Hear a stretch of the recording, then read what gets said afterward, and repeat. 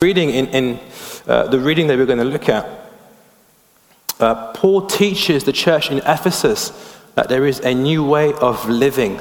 There is a new way of life that is learned from Christ. And this way is a new way, so we can't live like we used to, but it's a new way to live. And this new way of living is not just recommended by Jesus himself, but it's evidence in the life that Jesus lived. And so my hope tonight is I'm going to unpack really three simple points, which 3 points that I see as one singular thread. So 3 points on one thread that I want to share tonight regarding this reading. So let me read for us as we go into the Word. There'll be a reading on the screen, I believe. If not, no reading on the screen. Let's open our Bibles. Let's do it old school. Let's get our Bibles out. Okay, I know it's a strange thing. It's this little burgundy book in front of you, and we're going to open it up. And we're going to go to Ephesians 4, and we're going to go Ephesians 4, verses 17 onwards. Ephesians 4. So that's on page 1175 in your red Bibles, 1175. Ephesians 4, 17 onwards. So that's Ephesians 4, 17 onwards, 1175. So I tell you this, and insist on it in the Lord, that you must no longer live as the Gentiles do, in the futility of their thinking. They are darkened in their understanding and separated from the life of God because of the ignorance that is in them due to the hardening of their hearts.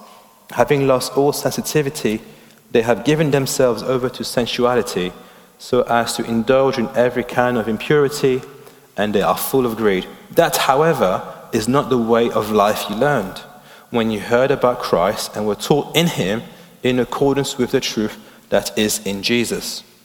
You will taught with regard to your former way of life to put off your old self, which is being corrupted by deceitful desires, to be made new in the attitude of your minds, and to put on the new self, created to be like God in true righteousness and holiness.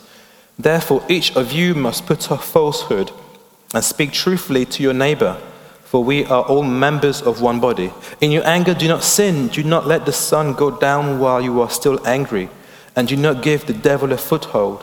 Anyone who has been stealing must steal no longer, but must work, doing something useful with their own hands, that they may have something to share with those in need. Do not let any unwholesome talk come out of your mouths, but only what is helpful for building others up according to their needs, that it may benefit those who listen. And do not grieve the Holy Spirit of God, with whom you were sealed for the day of redemption. Get rid of all bitterness, rage and anger, brawling and slander, along with every form of malice. Be kind and compassionate to one another, forgiving each other, just as in Christ God forgave you. We're going to stop right here. This is the word of the Lord. Thanks be to God. So that was quite a mouthful. I thought about continuing to verse 20, but that's 20 more verses, and I don't want to bore you guys out. But hey, it's great. This is amazing. There's so much to digest here. And I'm not going to stand here, I should say, and go line by line or verse by verse, because we'll be here probably till, tomorrow morning. But we're going to just try to find what I say is that singular thread that kind of weaves verses 17 to the end. What is Paul talking about? What is the thread that is Paul trying to put together and teach the church in Ephesus, and therefore teach us too as followers of Jesus? I'm going to use an analogy, hopefully that you will get. It's an analogy of a process of renovating a house. The process of renovating a house to help us understand what Paul is talking about. Now, with any analogies, they're not perfect. So they have a limited amount of use. So hopefully this is just something to help us better understand what Paul is talking about. So here we go. My first point is this. We're renovating a house. We have an old house. And the old house is the old self. The old house equals the old self. And in Ephesians 4, 17 to 19, This part of the scripture, as Paul says, talks about the characteristics of the old self, emphasizing the futility of the mind, the darkness of life without God. Paul talks about what the old self looks like, thought like, and behaved like. The old self. And so let's look at this analogy of this old house. We have an old house and we have the old self. When Sarah and I first bought our home, I tell you, it was terrible. The house was run down. It was beaten up. It had like 1960s, 50s wallpapers, stuff like EastEnders. I'm sorry if you like EastEnders or Coronation Street. Kind of like really old school, like Sarah's grandma, kind of like decoration. It had this really weird carpet, really smelly carpet with dark patches and stuff. It was just disgusting. It had like cracks on the walls. It had this weird metallic, flimsy front entrance, and I thought anybody could break in the house and the boiler was like this ancient boiler. You had to get pipe works done. You had to get rewiring done. You had to get new carpets. You had to get new windows. Man, it was a mess. That old house was a wreck. It was messy. It was broken. It had all sorts of issues. It had polystyrene ceiling tiles. Have you ever seen polystyrene ceiling tiles? Yeah? It had some of those. And I'm not even lying to you. In the bathroom, it had this weird light that you put on, and like fire almost came out. I was like, this is a health and safety hazard. We're taking these down. It was that kind of house. It was busted. It was old. It was a wreck. It was messy. And similarly to that old house, the old self, Paul talks about in verse 17 to 19, talks about those Gentiles, those who are separate from God, those who don't know God, are a bit like that old house. They are darkened in their understanding. They have a futility in their thinking. They are ignorant because of the hardening of their heart. They are separate from God. They are lost in all sensitivity. They have given themselves over to sensuality and indulge in every kind of impurity. Paul is saying the Gentiles, these people who don't know Jesus, who don't know God, they are so far, a bit like the house, they are in need of help. They are in need of rewiring. Their lives are messy. And that was me once. That was me. I was the old house. I was the old self. I was the one who had messy upbringing, who had a messy teenagers, who had messy lives. I was the one who did things I shouldn't have done. That was me. That was us. But something happened. We met Jesus. We got to know the master architect, the master designer, the one who works wonders, the one who takes what is broken and turns it into something beautiful. We met with him. And so instead of being left like the Gentiles, and in this context, the Gentiles mean spiritually separated from God, as if you were once excluded from God as Gentiles. We were once those people.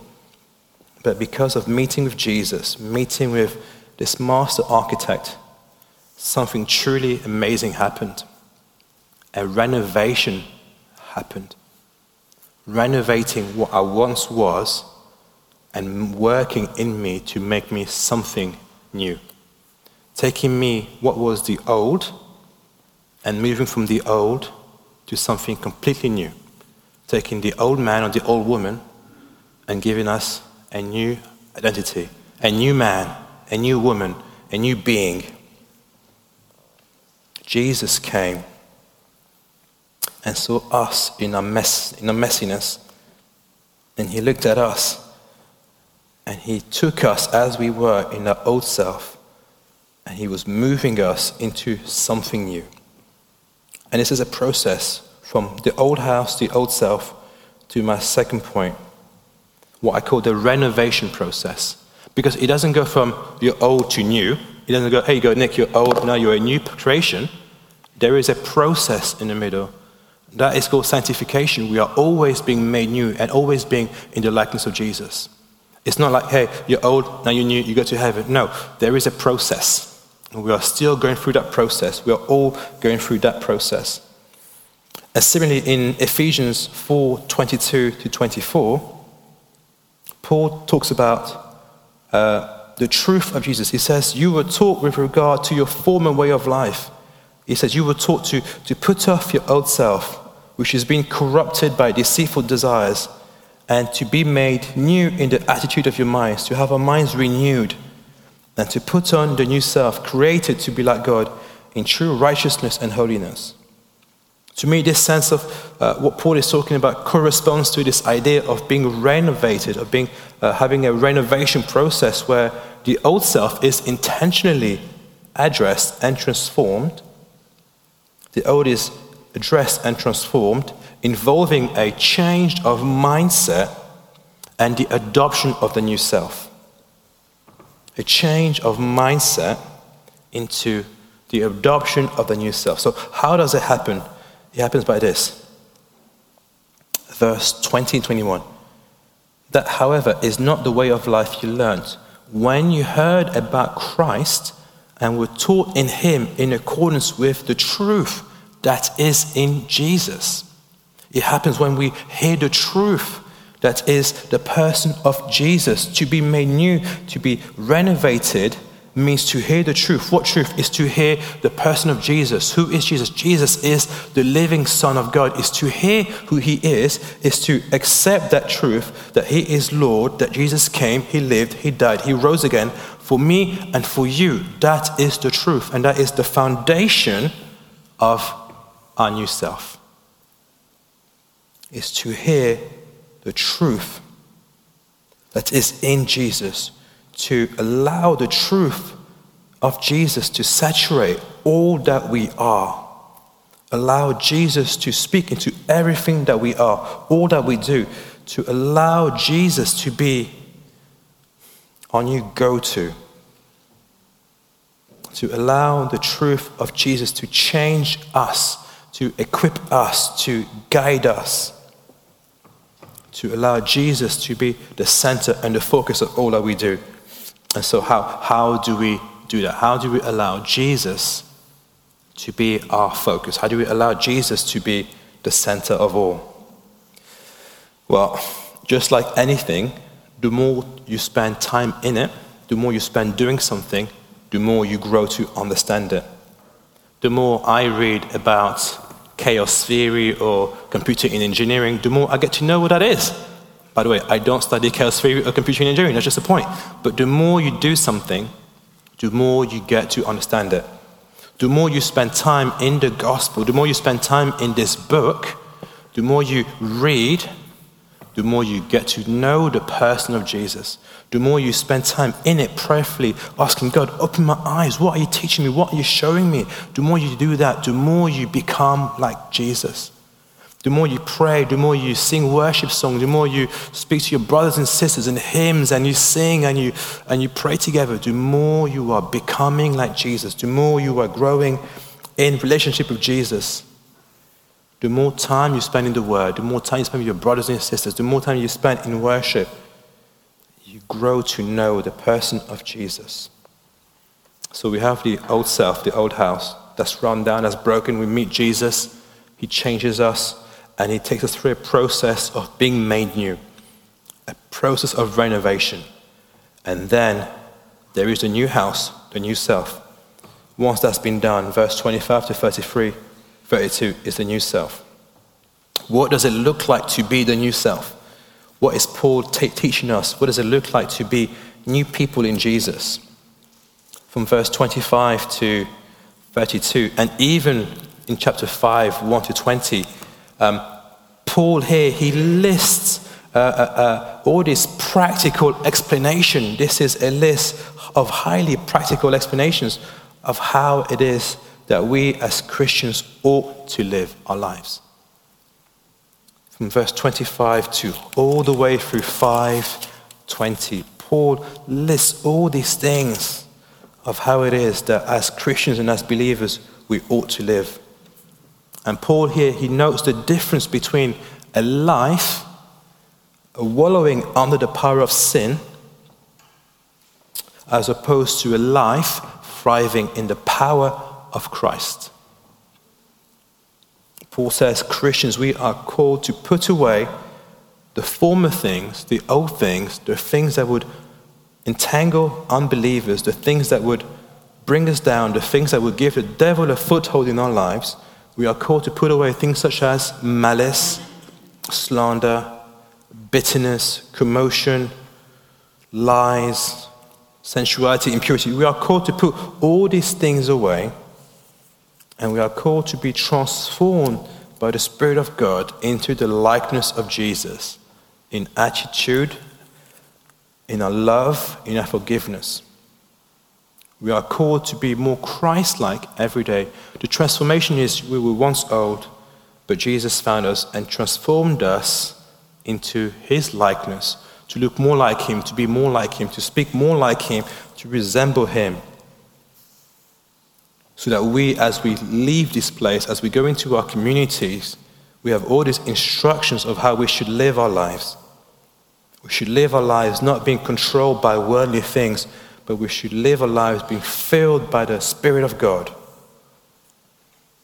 We are filled by the Spirit of God to be believers that have power to shape and change our communities. That when we talk and walk, we resemble Jesus. We speak of the person of Jesus. That singular thread is Paul saying, Christians, brothers and sisters, this is what you once were, the old self. Jesus found you and took you on a transformation process and showed you what was wrong. And he's making you, change you like the potter into something beautiful, into a new self, into a new person that looks more like him, that speaks like him, that resembles him. And as we leave and as we meet with people, we resemble Christ-likeness. So that when we leave this place, we can be disciples of Jesus, encouraging people to know him, to come to him, to be transformed by him, and to be more like him. Let's pray as I invite Sam and the team to come back up as they lead us into worship. Father God, we thank you for your word. It's so powerful, and there are things in here that are challenging, that make us rethink and that really shake us to our core. And so, Father, I pray for these verses, Lord, that they would allow us to grow in maturity, to grow in holiness, to grow in wise living, so that we would look more like Jesus. That all that Paul is talking about will allow us to move away from the old, to put away the old man and put on the new, to resemble, to be like God in true righteousness and holiness. Help us, Lord Jesus, as we come to your table in a few moments, to turn our eyes upon you and trust you to change us into your likeness, to make us holy just like you. Help us to be witnesses of your kingdom. Help us to speak truth into our lives, into people's lives, and help us to make disciples, Lord Jesus. Help us to be a voice in a dark world. We ask all this in the power of your Spirit, for your glory and for your glory and your kingdoms only. Amen. Why don't we stand for the next song as we prepare our hearts for communion.